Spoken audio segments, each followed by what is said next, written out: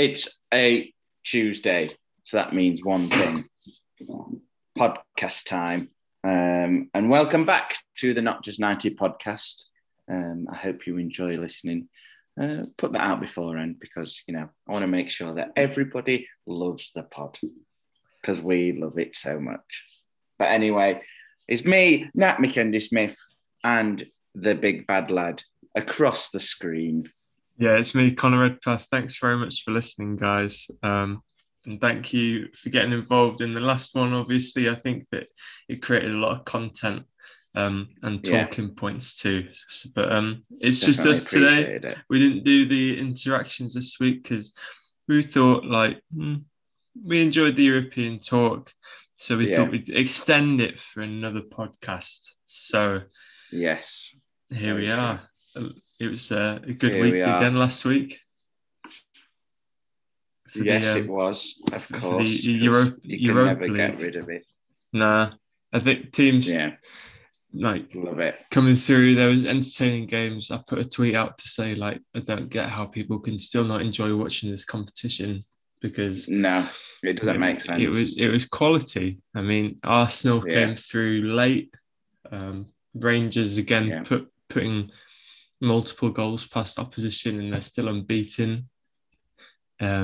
Exactly. It's class. What was the other one? There was another one. I'm just trying to find it now. There was a game with loads of goals in. I can't remember what it was. Anyway, carry on. I'll find it. Yeah, you got AC Milan still going through, and they've come up against Man United in the next round for their round of 16 because obviously the Europa League is extended a bit with the third place teams from the Champions League dropping down. But we're going to talk about these reasons why we love it because we enjoy doing the prediction podcasts and everything, but we'd like to dig back to our roots. That becomes the end of this. Oh, fingers crossed, the end of this whole lockdown period and times for reflection. So maybe this is the last opportunity for us to really dig our teeth and get our nails into this because it's like a polar bear eating a fish. Yeah, exactly. Or a big slimy tearing it apart. Yeah. Or like a tearing chair, those breads. Yeah. I think I'll go with that one, mate. Yeah. Yeah. Right. Yeah, because we're getting back to normal times, aren't we? So I think it's only fair that we reflect upon. But it's always nice to have a chance of reflection. It's like when you get a piece of work back if you're at school, uni, whatever, or you've done a good job and you want to just reflect on it from someone else's perspective. It's nice to have just a chat about where you see things. Definitely. Currently, in the past, and then in the future, what you see going ahead. So, and I think that's the great thing about our podcast is we always like to reflect on things and see where it all put us in the future. And that's the most exciting thing, the future. You never know what's going to happen. Of course, mate. So, of course. Yeah, we'll start with European competitions. It's not really like it's been around for ages. We've seen the highs and lows, and there's so much history in the Champions League, or previously the European Cup and the UEFA Cup as well. Yeah, OG names. Now the Europa League. Yeah, exactly. Big boys and history lessons for you kids that don't know if you're listening. But yeah, there's been so many years now of it's like it's every year really. You get the excitement where it's just. You see the draws for the groups or the group of death. That's always the one everyone's looking out for. Which one's that one? Who will get through that one? And then, there's a bit of a rest period where it sort of dies down, but then it always seems to just come back with some flair and some excitement when the draw happens. And it's like, oh, this team against this team. And it's like literally every round there's always that. And as we said in the previous podcast that, we talk about now the teams that were in the Champions League or are in the Champions League, sorry. The draws seem to be difficult games for both teams. It's not like an easy game So, and I think that's the best thing about the Champions League specifically, is that, you know, it is the best of the best. It's the elite competition in Europe that everyone, you know, tries to go for, tries to qualify for, and then, you know, you never know what's going to happen. It's cup competition, so, you know, you could get the luck of the draw, or, you know, you could get lucky in the games, and we've seen it before. And I think that's the most impressive thing about the competition, how it works itself out. That it is, you know, as we've said, we were speaking beforehand, that, you know, it used to just be first gets through. If you win the title, then you go through Champions League. But now it's sort of taken into consideration the countries that provide the best football, or the best football entertainment. And although it's sort of like biased in a way, it's the best. I think personally, it's the best way, because, you know, you get the best of the best competing against each other. Yeah. You don't want to see the dud teams. That's like the old format used to be, like it was obviously called now the Champions League, and I think that rings true. Like you get the teams that win the leagues in their countries, and the whole idea in, like, the UK especially, because it is probably considered the best league in the world. I mean, like, other leagues have lost places for qualification as the seasons have come along, as I think they realised that not only have you got other teams sort of showing their good sides across Europe. I mean, we see some more teams emerging in Italy, for example. I think they're coming through most recently at Atalanta. But then you also got the teams that are coming through for, like, the debut season still. I think it's really refreshing, like, with the Midtjylland, as you like to say, like, this is their debut season. And different types of football, you know, they bring different styles, they do bring different philosophies and stuff. And it just keeps the ball rolling, keeps everything really fresh. But can you remember your first memories of watching European football? Was there a game that stands out for you? I mean, there's been so many, really, haven't there? It's like, Was there a season that it all started, like the first? Initially the Champions League was sort of like, you know, Tuesday nights. You're sort of a bit young to watch the games when it, you know, bedtime. Bedtime's 8:15. You have your tea, go up to your room, and then chill out, and then an hour later you're getting ready for bed. So, you know, it's hard to think of one where I was really young. I feel like it was, you know, 8, 9, and in junior school that I'd catch some of the games. And, you know, it depends on how early the kickoffs were. I think the kickoffs were a bit early. I think they were 7:30. In comparison to, you know, now it's quarter to 8 o'clock. So, you know, we've got an extra 15 minutes, half an hour. So, but yeah, I remember because it was on ITV back in the day. So free, so easy, you know, to access. It was just like, you know, back then we couldn't really afford, obviously, Sky Sports packages and all this. It's through the roof. And I mean, now we're lucky to have it, but I remember that was like that was the football I watched most because it was free. So it was like, you know, it was when Sky sort of took over the Premier League and stuff like that.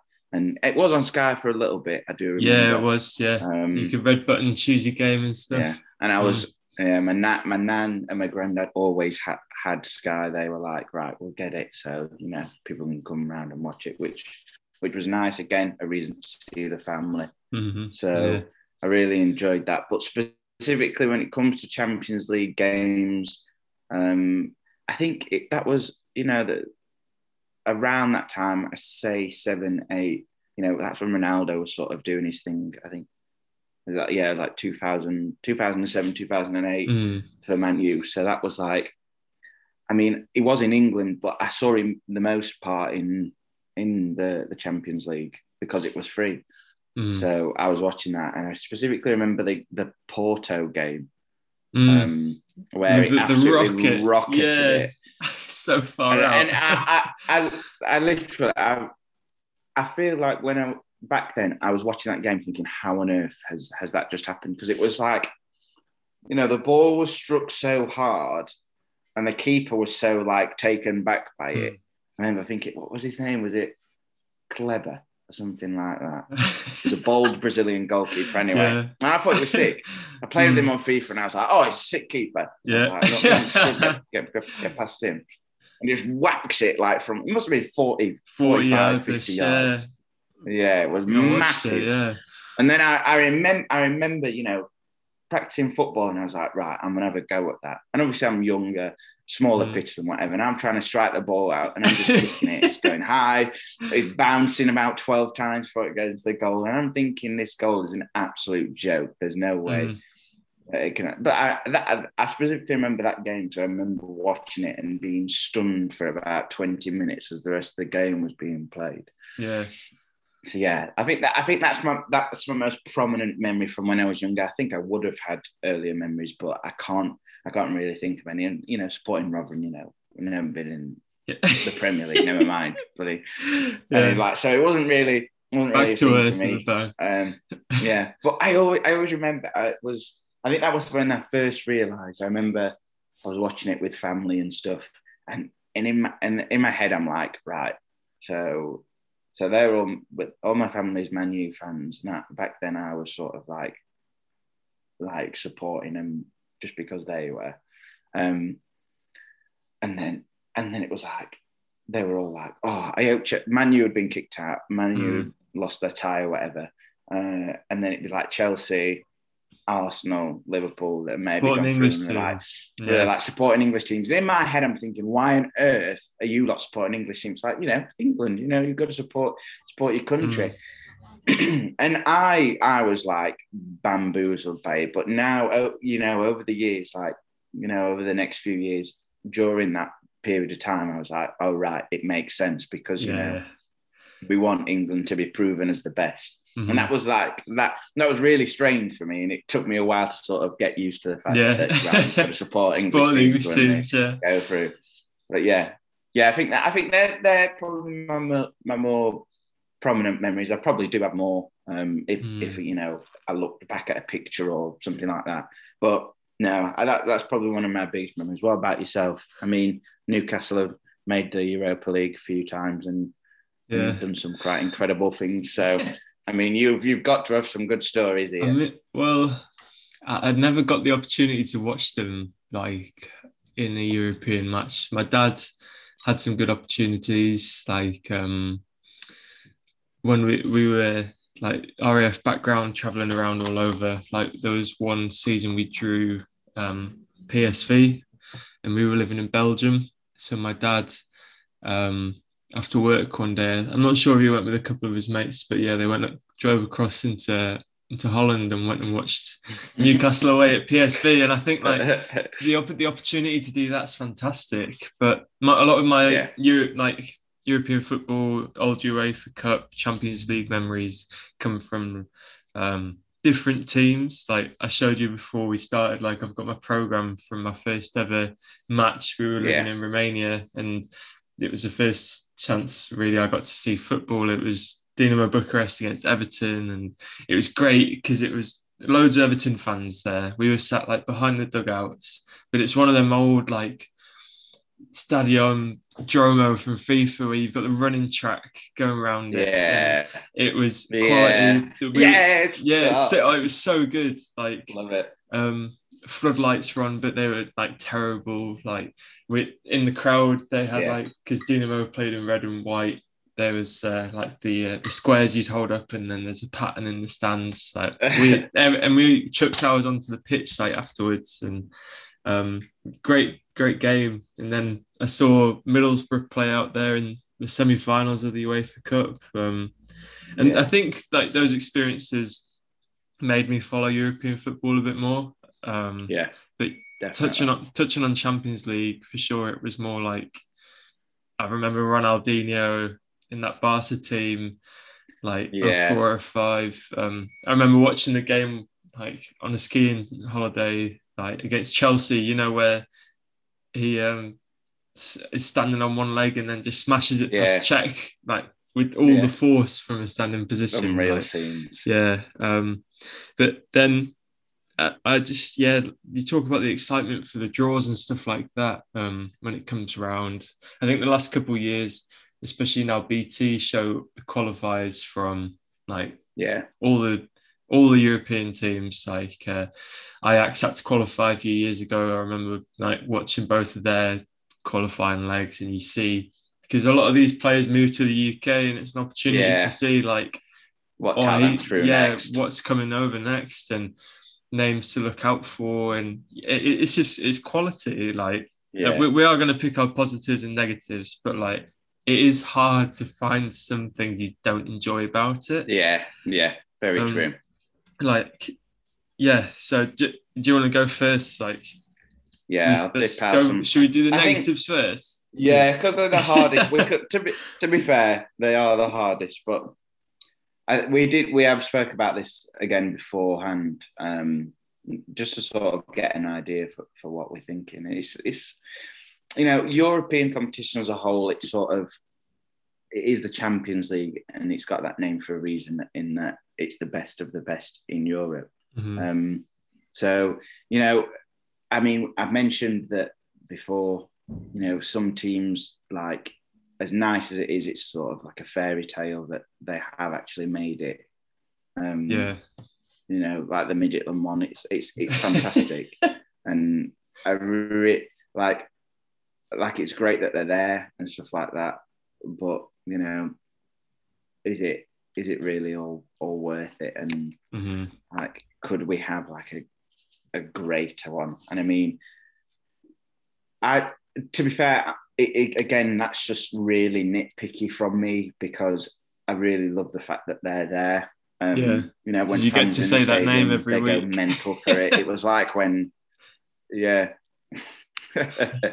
like when last year when Red Star were in it. Oh, and crazy. Everyone was talking about how hostile it is and the long walk to the pitch and that sort of thing. It was like, that ground was crazy, and they really put up a fight as well. They could have gone places, but if I have a look at this year, for example, typically the teams that finish bottom, Lokomotiv Moscow, it's sort of, fair enough. I mean, Inter Milan again. I mean, that group was crazy. That's but mad, like Marseille as well. Marseille, like, the rubbish. Yeah, got into it because the season finished early. Yeah, exactly. Yeah, I mean, Rennes as well. I mean, they finished below Krasnodar, for crying out loud. So Zenit as well, and that Bulgarian team. What are they called? No, Ludogorets. For Rennes Kovas or whatever. Oh, they're from Hungary. No, mate. It was, what's it called? Ferencváros.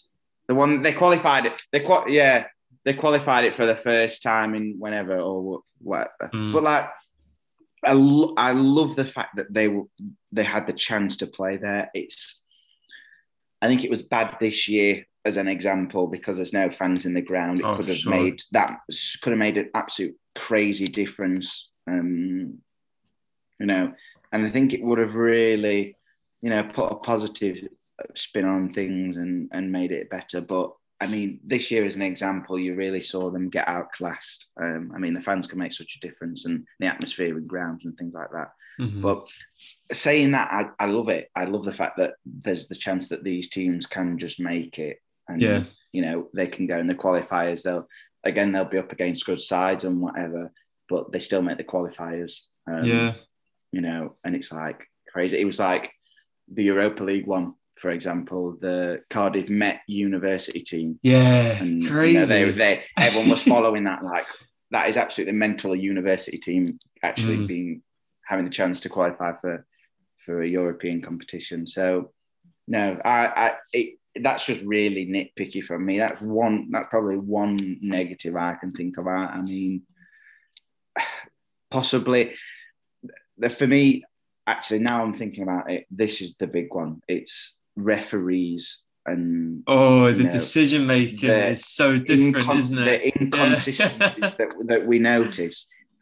Honestly, it blags my head. Like, because the referees are from all different countries, and obviously they'll referee in their home countries, the rules or what is acceptable is different. It's the same with everything. Culture, food, everything. It's all different, and it's the same with referees. They are just different in the decisions they'll give. This the decisions they'll give. It's not like the. I mean, we spoke about referees recently again in England and how the officiating has been so poor recently. It's constant now. I mean, the example for me, the handball that Man U got against PSG, like, oh yeah, that's ridiculous. But again, it's the consistencies of, it was a handball in my country, so I'll give it. You know what I mean? So it's frustrating as much as it is frustrating. You sort of just got to deal with it unless there's a big change in the way UEFA do things.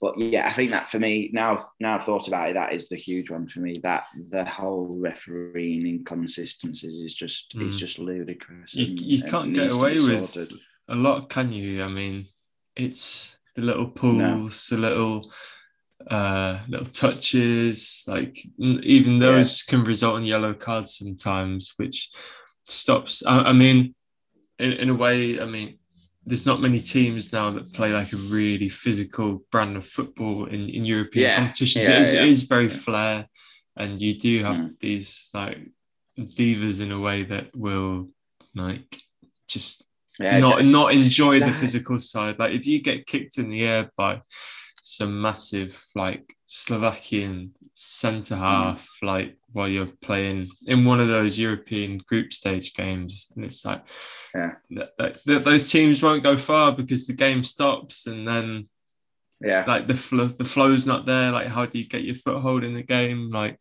and it's just ridiculous how much it's changed in terms, diving, dramatics. I mean, it's now so prominent in the English game because if you think about it logically, if you're going to have to do it in European competitions, to get free kicks, to get bookings and stuff like that, when it is a bad tackle, if it's a bad tackle and you just go down and just say, ref, what was that? It's not going to book him because you have to show some dramatics and roll over. And it really frustrates me that it's now every game, every 10 minutes in the Premier League. It is ridiculous how often we're seeing it. But from a perspective of if you want to compete in Europe, that's something you're going to have to do, then you just have to do it. So, it's never been clamped down on either, which is really frustrating. And the referees seem to respond to it, which is even worse. Yeah, it's a bit of a trigger, isn't it? But exactly. Referees are just, they're under a lot of stick at the minute, which I don't know. I don't know what it's like in different countries if it's spoke about as often as it is here. But in Europe, it's like, and another thing as well, the referees from our country that ref in Europe, you see it. You see the whole, like, they change. They'll change the way they referee in the game because they probably watched it on telly and thought, oh, well, he gave him a yellow for that, so I'm going to do the same. And it's ridiculous. But honestly, it's the most frustrating thing about European football, how stop-start it is and how, people trying to get people sent off. If you're not good enough to beat the team with 11 men, that's your fault. That's not an excuse to go, right, let's get him sent off. And I think we see that far too often. Yeah, I think that the excitement of European football with the refereeing, still talking about that the VAR has killed it off some of the exciting parts. I mean, like you look at, or like the Twitter pages and stuff, they'll tweet out like, oh, this amazing goal by so and so from 2007, or it's like Kaká or Fat Ronaldo or something like that, and wonder if there's some goals or some moments in games there that would that have happened, or would they have stood if they'd had the stuff that we have now to really get nitpicky with there was what's gone on in the games? Yeah, there was literally a video on, I think it's like Sky Sports Football's YouTube, and it's like a 10-minute video of all the goals, all the like amazing goals that would have been disallowed in the Premier League. Like, who cares? It's like, the thing is, and then we're going on a bit of a tangent here, but VAR is a work, as much as it is a work in progress. It shouldn't be this difficult to perfect. Mm-hmm. Simply, it should be the referee makes a decision, or the liner makes a decision. He can put his flag up, whatever, wait until the end of the move. But it winds me up when you see it, because players can get injured. Your player goes for on goal, you don't flag because you think, oh, well, VAR will sort it. Mm. And he goes through, gets slide tackled, and then what happens if he breaks his leg just because you didn't flag? It puts players in dangerous situations that they don't need to be in. So, I mean, it again, VAR again, I think wasn't that in the Champions League before it was in the Premier League? Yeah, it was trialled across Europe before it came over here. And like in the States as well, I think it was the first country. But yeah, it took its time, and it's still taking its time to get rolling here. But let's zoom back in on what we were here to talk about. What about yours, mate? Your negatives. I've ranted enough. I think that this is, like, I put this down as a negative, but also it's like such a positive for some clubs, and I'm sure that fans of teams that have benefited from this would disagree as well. I mean, clubs that win their domestic cup, and this has been a case in England. I can't really remember the last time a team that wasn't in the top, say, 6 won a domestic cup, and benefited from it, really. Because I think the last team it was Wolves or Tottenham finishing 7th, and they qualified because City and the teams above them had won like FA Cup and the Carabao. But if you look back and you see the season Swansea won the Carling Cup or whatever it was at the time, and then you see when Wigan won the FA Cup, and you've got even the season that Birmingham won the Carling Cup, and them and Wigan were relegated and ended up competing in a European competition whilst they were in the second division in England. And this is where the whole, I know that the UEFA Cup / Europa League is for the not so blessed domestic sides, like from their countries. But if you've got teams from the second tier competing, like something doesn't add up. Like, no. I mean, I think it's a great privilege for these teams to have that opportunity, but then they're not going to be back in it next year. And like my housemate, like being a Birmingham City fan, he never got to go to any of the home games, but said that it was like a great thing to watch, and like obviously I bet it was fantastic. But I think that's maybe where this, like, the stature of, or like the just the structure is a bit lost. Yeah, it needs sorting. Yeah, I think that sort of thing needs sorting. And, and a prime recent example is the Wolves one. I mean, they didn't go down. I mean, that we talk about that. It was a bit like a freak thing to happen. Yeah. But the Wolves one, for me, was sort of, you've seen the impact it's had on the players. They played, 60 plus 70, it was around 60, 70 games, like between there or something, there or thereabouts. But if you think about it like that, it's a lot of games for teams that won't have a massive squad size. Yeah, exactly. Yeah. And I think that's the thing. That's why it's good for the best of the best to compete, because they can afford the wage packages. They can have the better players, or the better backup players, so to speak, or they can have competition for places. It's so much harder if you're a side that's, just above the relegation, mid-table, but but you haven't blessed. You are not blessed with having great players for like competition for places, as I previously mentioned. We've seen that now. We've seen it happen to those sort of teams where it's draining on the teams that they can't compete in the Premier League as they did. I mean, Wolves came into the Premier League and were 8th or whatever it was. Yeah, managed to get into the Europa League. I mean, had a great shot at the Europa League, but now we look at how Wolves' performances have diminished as of late. This season, for example. And again, we can talk about injuries and so on and so forth, but the energy that players will have playing that many games must be so difficult to sort of motivate yourself for every game that you've got coming up if you're one of the main starters in the team. And I think it's hard in terms that we'll talk about money being well distributed, that the Champions League financially benefits teams tenfold.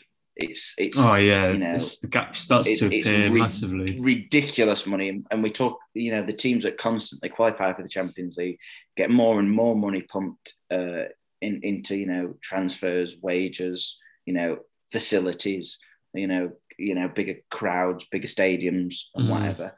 And the gap now we've seen it in the Premier League. And we've seen it elsewhere as well, that those teams can't sort of push. There isn't as much competition in other leagues, and it'd be nice to see the money better distributed. Let's talk of on Saturday they were talking about how the money sort of fell off. For teams that are in non-league, or Bury, for example, Macclesfield, those sort of teams that money has just fell off for them, and there's not enough support. And I think we have to support them because that's where players can come from. With Dele Alli, for example, they were talking about the West Ham team, Dawson, Antonio, Cresswell. They all came from underneath the Premier League. So the money needs to be better distributed across Europe. I think that's what 100%. Yeah. And I think then you'll see more teams, pushing for Champions League, pushing for Europa League spots. So, but for now, if West Ham secure the 4th place, and we have a top 4 that consists of, say, the 2 Manchester sides, West Ham and Leicester. Say that's how the top 4 finishes. Do you think that, because Leicester, obviously we could call it like a freak season that they won the league, went far in the competition too, in the Champions League, but then sort of fell away. That's almost an example, isn't it, of like these teams going into European competition, but not having won a cup. They actually went and won the league, but then they really struggled because they didn't have the squad or like the momentum to keep up with the European stage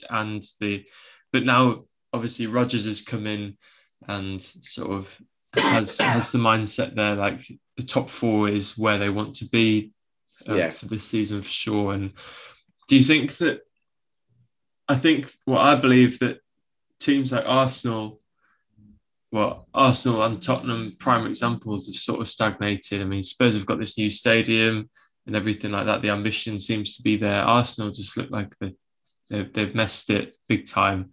And I think they've done it at the wrong time as well with the influx of money coming in. Because top 4 finish brings in so much more financial benefits and you can compete.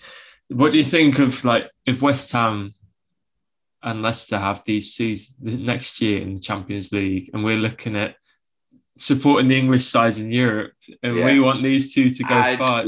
How is it going to change the structure? The thing is, we always come back to the Leicester one as an example of what happened to the club afterwards. They had a great, as you say, great run in the Champions League that season. And I mean, they sold players on, but that was only what, five years ago? Yeah, 5 years ago, 2016, wasn't it? So 5 years ago. And we look at Leicester, they've stayed in the Premier League. They've been, mid-table to European spots, and now they've got the right manager. He's got the right tactics and stuff, and it's a bit of luck of the draw. But if West Ham have that season where they go into the Champions League, we see such we could see something similar happen that's happened at Leicester, in that they might go out the Champions League, whatever. They'll have money, they'll have that attraction to get players, and then they can compete in the Premier League for the cups, so on and so forth. And it's a benefit for England as competitively, in that better players will want to come because there's more competition and you can prove yourself as being one of the best or a better player. So I think it's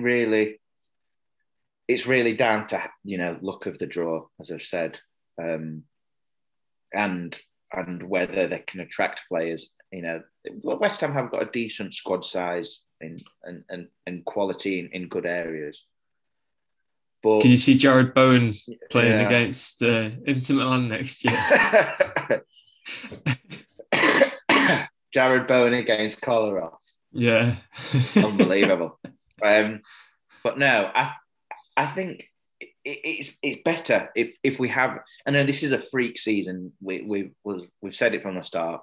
Teams are going to benefit from this freak season. I mean, there's going to be teams that don't, and there's going to be the teams that have actually thought, actually, this is our chance. I mean, touching on Inter Milan, they've gone on and look like they're going to run away with the league, perhaps, in Italy. Yeah. You've got the teams. I think City here have obviously shown that, they have the rotation ability, the quality and depth and everything like that. And then, each team seems to have had the areas where things have gone right, things have gone wrong. And it looks like, for example, West Ham are benefiting from this freak season. Yeah, exactly. And I think in the long run, if, as you say, if it's a big if West Ham do make the top four and qualify for the Champions League, I think we might see something similar to what Leicester have done, in terms of they've been there, thereabouts. They've been in the top half of the table, and now pushing for the Champions League spots. And that's the goal. That's the ambition. I mean, West Ham have been in the Premier League for numerous amount of years. I mean, they've gone down a few times, but they have been a Premier League team. So, it's sort of the Stoke thing, where they signed players and thought, right, we've been in the Premier League for a bit long. Yeah, this is... I've always wanted to put a name on it. It's happened to clubs, hasn't it? Where these...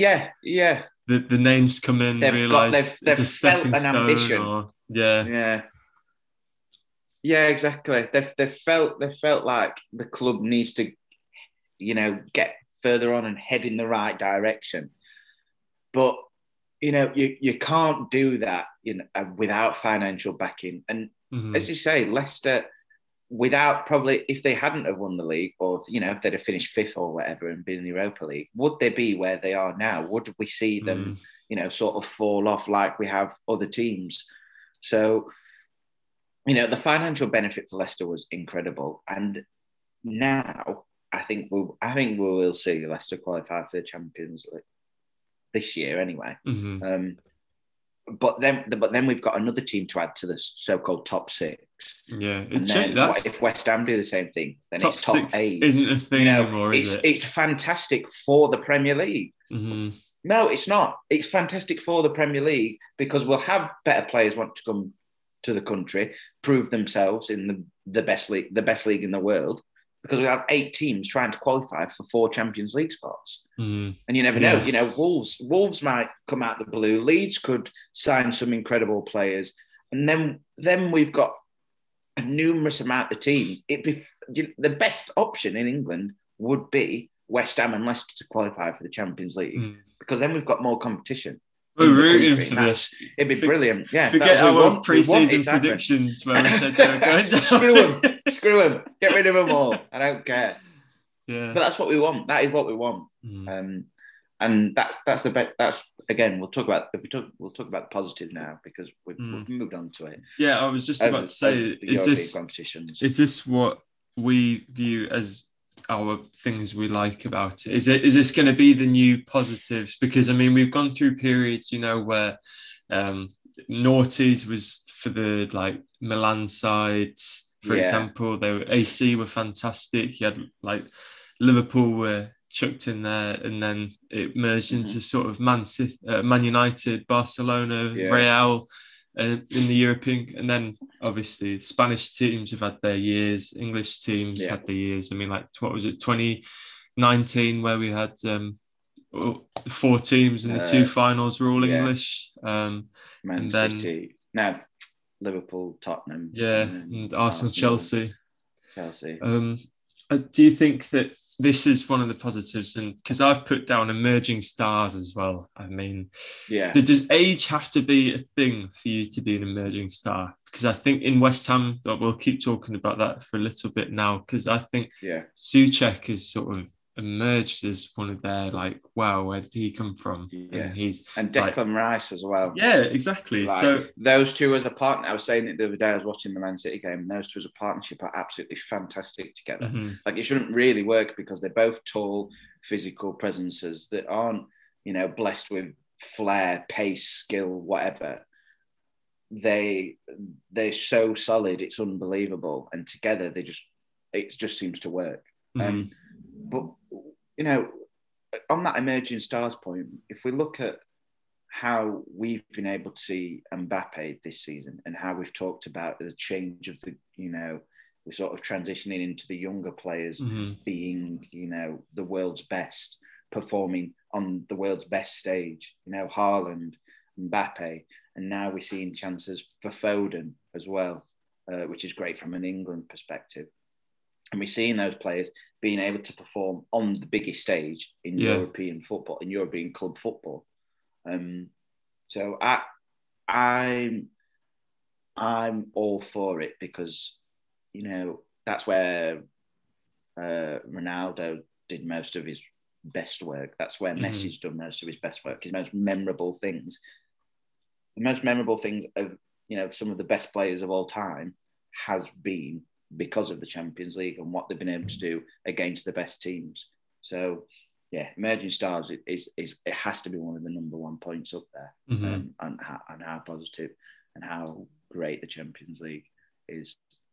And I mean, even in Europa League, we see players performing there, and then they get their moves to a big club, I think puts them in the Champions League. One of the biggest ones, and it worked well. To be fair, I guess it was maybe an example of they were emerging stars, but then after 1 year felt they could go and tackle everything. Was that Frankfurt team from 18-19, where you had Jovic, who went off to do not much with Real Madrid, and then you had, and now it's come back. And Rebic went to AC Milan. Things didn't really go so well there, and then Haller, who has eventually found some sort of form at Ajax, but at West Ham, people just thought, like, for God's sake, like, what is this guy? But we've wasted another however many millionaire striker. And I think, but the emerging stars. It's sort of is a bad thing in that, some players it gets to their head, and then, but like, I think it doesn't count when you see how many great players have shown, their true ability in European competitions. Like, we talk about winning the league and how easy it can be for some clubs. But winning the Champions League, it is the best of the best. So you sort of have to perform at your peak to win it. It's cup football. It can be down to a single error or it could be down to something. But if you've got that, the ability to change a game, and Ronaldo, we talk about Ronaldo, he's won 5 Champions Leagues in a row, or was it in a row? I think it was 4 or 3 maybe in a row, but he's won about 5 or 6, hasn't he? So it's like we put it down to that because it's such a great competition. I think it's the world's greatest competition in club football. There's not a league that comes close to it. No.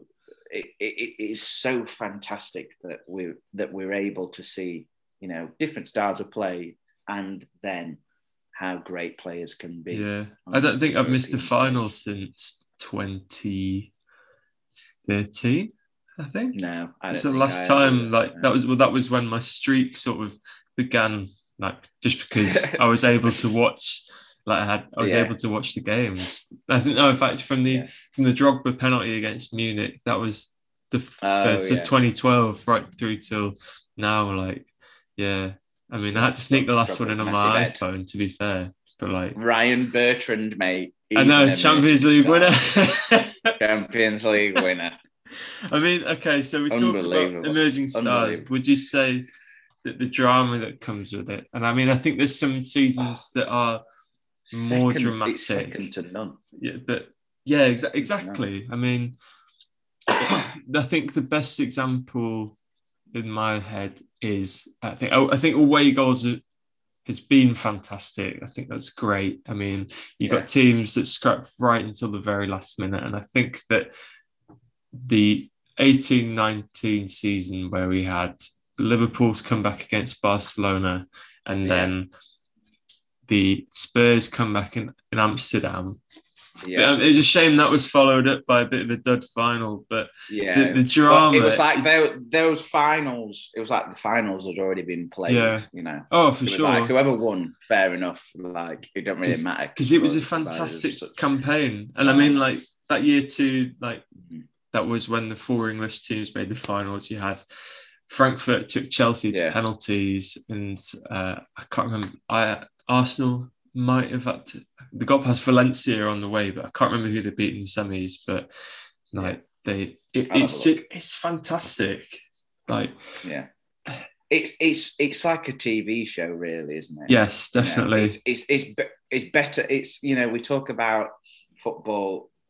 This podcast, all it is football. But if you look at how dramatic the Champions League is, because it's a club competition, because it's the best of the best, we see flashing moments of just pure brilliance, or we'll see something so stupid, or there'll be a brawl, or there'll refereeing decisions. Yeah, because it's in this competition, it's just so, it's like everything's elevated. Yeah, like a goal, it'll be put on Twitter and it'll get 100 million views in 10 minutes. Like a goal, or something so ridiculous. And it's because of the stature of the competition, and how many dramatic moments we've seen in the past that every Champions League game has a quality. The Premier League recently has been quite dull. Yeah, the gaps start to appear, I think. Yeah, and it's just a bit like there's not, I mean, I put it this way, in that, there's derbies in the Premier League, and most of the time they're boring. But I'd much rather watched, some round of 16 game against 2 clubs that, that aren't the best of the best, but there'll be drama in the game. Yeah, this is why I think it'll come somewhere. Yeah, round of 16, I think, is where you find the last of the teams that are pushing their luck against the teams that you probably think will go all the way. City look like they've already got past Mönchengladbach. Dortmund, Sevilla is a bit of a Sevilla emerging, but Dortmund have this new lease of life. Yeah, that's the sort of game. Yeah, I'd like 2 teams from different countries, because you can, at the moment, you can follow every game in the UK. In England, every game is televised, but the opportunity to see 2 teams from, and forget if you follow their domestic form, their stars, like Sevilla as a story. Yeah. Obviously their Europa League campaigns are so fantastic. Dortmund is one of these teams that is always trying to be there. They're the stories that make it fantastic. And it's just, oh man, goosebumps, mate, goosebumps. Yeah, it's beyond belief. And also, Valencia were the team Arsenal beat in the semi-final. Yeah, okay, fantastic. Right, do you have anything else to add? Yeah. I don't know, really. I think the only thing I would briefly mention is the fact it's midweek as well. So we get that continuous flow of football. All the time. I love it. I love the fact it's midweek. Yeah. I think that's another thing. We could also say, we get to watch the best players constantly. Trying to perform at their best anyway. I think that's it. I think you can only put it down to that, and it is the best of the best football there is about, really. So one little thing as well. I think the fact that blue is the colour for it is a very aesthetic thing. Yeah, and the logo, the sexy. Stars. It's a sexy logo, the stars. Even the Europa League, mate. I know. It's not the same as the Champions League. How have we not mentioned the song? How have we not mentioned the song? I can't believe it. How did we not mention the song? That is crazy. Yeah. The song. That's goosebumps, the mate. fact that they've now got that on FIFA, as well, makes the game so much more worth playing. Yeah. Getting Rotherham to the Champions League. Yeah. Unbelievable. Currently 10th in the Championship. Impossible, isn't it? Wow. Yeah. But we've spoke about the whole what it was like before, what we grew up with, and what it's like currently. But the future of the competition, where do you see it? What could you improve? What needs to stay? What needs to go? I think it's great. I think where is the future? I hope that they do not bring in the third competition, because I feel like if you're just gonna, do you not? No, because I think if you're just gonna chuck like European status at teams that aren't performing domestically, I think it would be fantastic for the whole oh no way, I can't believe we're about to see Southampton take on, I don't know, Elche from La Liga. I think things like that. Yes, what game? For me, that's like, that draws my eye, that catches my eye, because I think that's what I enjoy, that side of football, like the obscurities, like all of the little stories that don't really catch the, I guess you could call it like a hipster way of, or a bit of a indie way of viewing football. But it's one of those. Yeah. But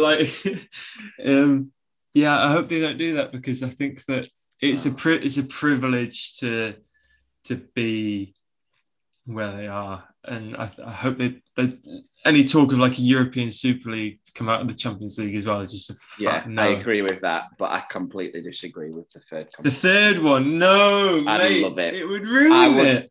I would love it. Yeah, we're big advocates for the whole Europa League, and how some people are like, why is it even a competition, and how can you not love it? I think this would be the Europa League on steroids.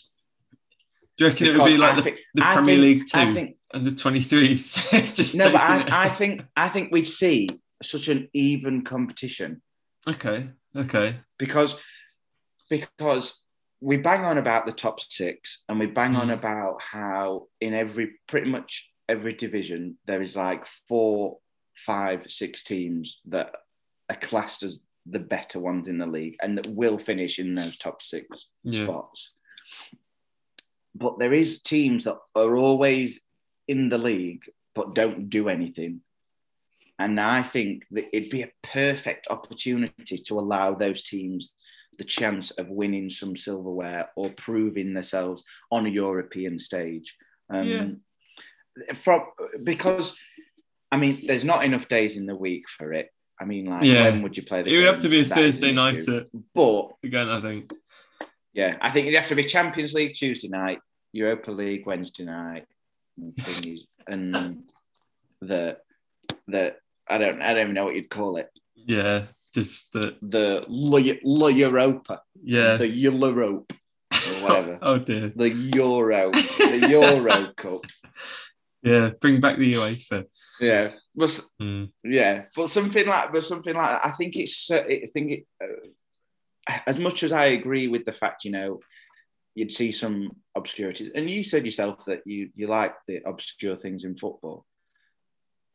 I think it'd be so good to see very evenly matched sides against each other. If we think about, teams like Athletic Bilbao, for example, or I'm trying to think of a mid-table side, like Genoa or Torino. Yeah. I'm trying to think of like a mid-table Bundesliga side. I can't really think of any. Like, don't really know. Mainz. Like Mainz going down, but I'll take it. Yeah. No, they are, aren't they? My bad. Yeah. But like those sort of teams, compared to like a Southampton, Wolves, there's not much to separate them. I don't think. It's true. I think that, and I think we'd see such dramatic games because they'd be like, oh, well, these aren't too much better than us. We could actually go for these. And I think we'd see that mentality from both sides, and we'd see constant back and forth games. The issue is, obviously, it presents the whole, like, we need to include all of Europe. So we would see teams from, I don't know, Belarus. Belarus, Stuffing, Malta, Gibraltar teams, or I don't know, something daft. But we would see that.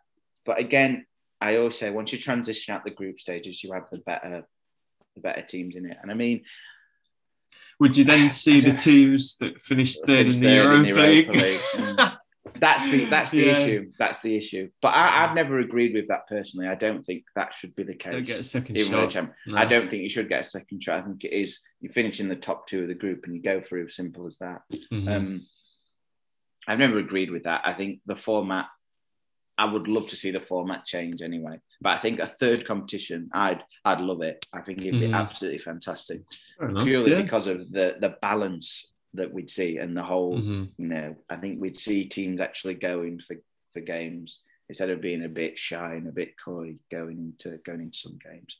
But that's just me. I think that's where I'd love to see it. I'd love to see it 100%. Yeah. Wow. So fingers crossed it comes through. But the Super Cup could, you'd have to factor in something else there. That'd ruin football as a whole. I think it'd ruin, and I'd like to think the FA wouldn't allow it to stand because of how much we pride ourselves for the love of football. Yeah, but good point. You never know. Wow. But where else? I mean, I think the format as we've mentioned, the format is a bit daft. I think the whole qualifiers as well frustrates me. You see the same teams have a go and then they don't take the chance. I mean, like they hardly ever make it through, and it's like they'll make it like every 5 years or so because they'll come up against the same sides in the qualifiers. And it's like, just scrap them. You think so? Players I'd scrap the qualifiers completely. Or do you think that you have to, instead of scrapping the qualifiers, just scrap the countries that try and fail so many times? I don't know, because I mean the introduction of a third competition would filter down and allow those clubs to have a chance in that competition. Yeah. The issue is, again, who's allowed to have these spots, who's allowed to just waltz into the Champions League. Yeah. And I mean, as fans, we want to see the best of the best in that competition. So we don't want to see, the rubbish teams in it. But, it comes back to being fair, allowing people to have their chance. But I think the qualifiers, it ruins the whole the best of the best, because, you might get a freak result and some team will go through, then they'll get no points in the group stage. Yeah, that's true. It's a waste of time. It's a waste of time when you could have fantastic group stages, and then you go into the draw, the round of 16. You could have like anyone in there. If you think the top six got 6 spots in the Champions League, or there was 4 teams from every division, that would be so much better. Europe's top 5 leagues. If you had 4, the top 4. You've got 20 teams there. If we look at the Portuguese league, the Eredivisie as well as an example, you can make up the teams. You'll be able to make it up, and I think it'd be so much better than just wasting our time getting some crap teams in that aren't really going to compete. They are just there for the sake of it. So I'd like that. I think that's the benefit of the third competition. It would filter it down. It gives the pre-season the rest. People haven't got massive squads. They haven't got the money for it. So you sort of need to combat that by allowing them, a good pre-season or something like that, instead of having to play games constantly. And then what happens if they finish in the same spot next year and then have to do it all again? So I think I'd like to see a change in the qualifiers and the format as well. The whole being third in the Champions League and then going down. I think you should just be out. Yeah, I feel like that's fair, because then you have those sides knocking out teams that have done well enough to get through the group stages. Like Man United have obviously just waltzed through against Sociedad. Yeah. I'm trying to think of any examples of other teams. I think Krasnodar still in it. I mean, you talked about them dropping out. Who's in it? That team, Shakhtar. Yeah. I think Shakhtar. I think they're a bit of like for them to have done pretty decent, to get results against Real Madrid. Like they'll fancy their chances, but it is unfair. Like, I mean, I think they have won the competition back at the turn of like noughties in 2010. Yeah. But I feel like it is a bit of like a that's the level, kicking the balls, isn't it? Their level probably is the Europa League. They could chuck all their eggs in that basket and go, right, we could win the Europa League. Yeah. But they're not going to be in the Champions League and go, right, we are going to win the Champions League, or we're going to, make it to the semi-finals. It's like, it's frustrating to, because the group stages, they can be really dull because you already know what's going to happen. That's why people love the whole group of death thing. But why can't every group be a group of death or have the best teams in it? Yeah. It's tricky because, you've sort of got to make it fair for everyone. You also, like, the whole idea is you want to see the big boys at the final. The best entertainment. Yeah, precisely. So I think that has changed because fair game nonsense. It is what it is. So you just have to get over it. But European football, where if we talk about individual players for a moment, we've seen, this is where like Ronaldo, Messi, Ronaldinho, Henry, those sort of players have made their name. Do you? I mean, I mentioned previously the Haaland and Mbappe thing, but do you see, the next generation coming through into this competition now, and into the future? Where do you see the challenges for the title? I still feel like there are teams, or like the traditional teams in this competition, that have like the older guys. I still think we're a couple of years off having the new generation come through. Like thinking of some teams, Barcelona, for example, I think they've been found out a bit. Maybe that form's picked up a bit in the league, but talk about Busquets, Piqué, Messi obviously has no idea where he wants to be right now.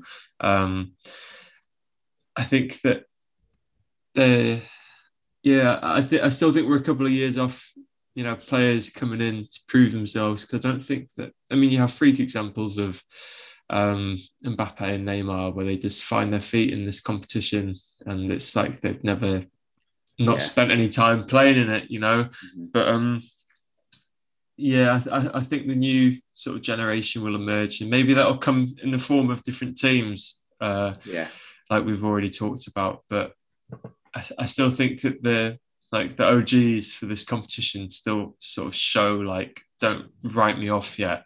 They're still very much there. Bayern's probably a good example of that. Lewandowski's getting older, Muller's getting older. Boateng, Neuer. They've got an old generation. But to counteract you thinking that the older generation is still about, you mentioned Barcelona and how they fell off. If you put that as a prime example, they're an aging side with some youth players coming through, but not a majority. It's not like they have a core of players that in 4-5 years' time will still be at the club or still be performing at that high level. So, where do you see that now? So we mentioned how Barcelona over those years and Real Madrid over those years were so successful. Where is that now? The core group of players that will be at the same club or be challenging. We've got, if we've put a 4 or 5 year span on it, what teams do you think have the best chance of having a run in the competition where they do so well? I think that the way that football goes at the moment is a manager doesn't stick around for that long, like 4 or 5 years. I mean, I thought it was going to be Liverpool. And not to say that for them to be around it, you have to win it every year, because you look at the winners. Some people don't really think about the campaigns that teams had to get to that point. But they have every chance now getting past Leipzig. I feel like that could... Liverpool and European football has always been one of those things that you associate, I think, especially since the history they have with it, 6-time winners. I feel like it could be them, but they need to figure out, like, they've got a lot of their own like political issues going on indoors at the moment. I can't see it being a Spanish side unless Atletico want to kick on with it. If City win it this time round, it could kickstart there. I feel like it's going to make people realise this is a place to come if I want to win a Champions League. 100%. So I think it could be, if it's going to be an English team, more likely it'll be Man City. Would you put it down to England then being, a bit more prominent in this competition? Yeah, I hope so. You mentioned Manchester City and Liverpool, it's as a country, do we have the best chance of having a reign in this competition? Might be over 5, might be over 10 years. I hope so. We look at the talent that we're producing and the talent that is currently on show. I mean, Man City's side isn't too old. You've got Fernandinho and Aguero, but they're not playing for the most part. They have a good group of players that are in their lower 20s that could be there for a numerous amount of years. I mean, the Liverpool one, I agree with. I think they can be there or thereabouts. It is figuring out, because there's contract issues with Wijnaldum. There's always talk of Salah going on just to go to another country and prove himself there. I mean, Mane again. Big clubs that we talk about, Barcelona and Real Madrid, needing some fresh faces or a new lease of life. So could Liverpool become a sell-on club?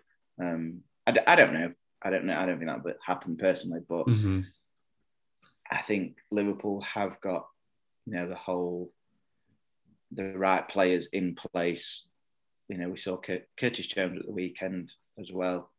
Trent Alexander-Arnold's still young, so there's still some young players in there, which I think I agree with you. I think personally it will stay in England because of, you know, the success that we do tend to have quite a bit of success in Europe at stages, and because of Man City and Guardiola, our teams, the rest of the teams in the league will have to get better to compete. Yeah, for sure.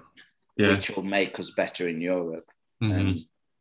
So I agree with you there, mate. I can see it being quite an English dominated. Yeah. Rule Britannia. Yeah, across Europe. Right, Brexit mate. means Brexit. I think that was we've covered, good old chinwag. We've so much smashed out. It's another lengthy one, but if you're listening, thank you. If you've made it to this point, we'll give you 50 quid. Yeah. Psych. Yes. We're not that rich. Mate. We don't make any money off this. No.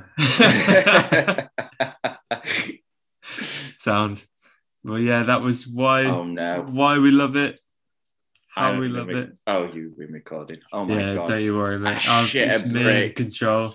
I shit a brick. I saw my record button and it didn't have like the pause thing on. And I was like, oh my God, we haven't just spoke for that long. We've not recorded it. Oh, that's hilarious. Nice. Yeah, but thank you for listening. We'll be back again, I'm sure. Yes. With more to talk about. So if you have got any suggestions, please do let us know. Not just 90. Search it on Twitter. We'll be there. Yeah. But thank you very much. Till next time. Ciao for now. Adios.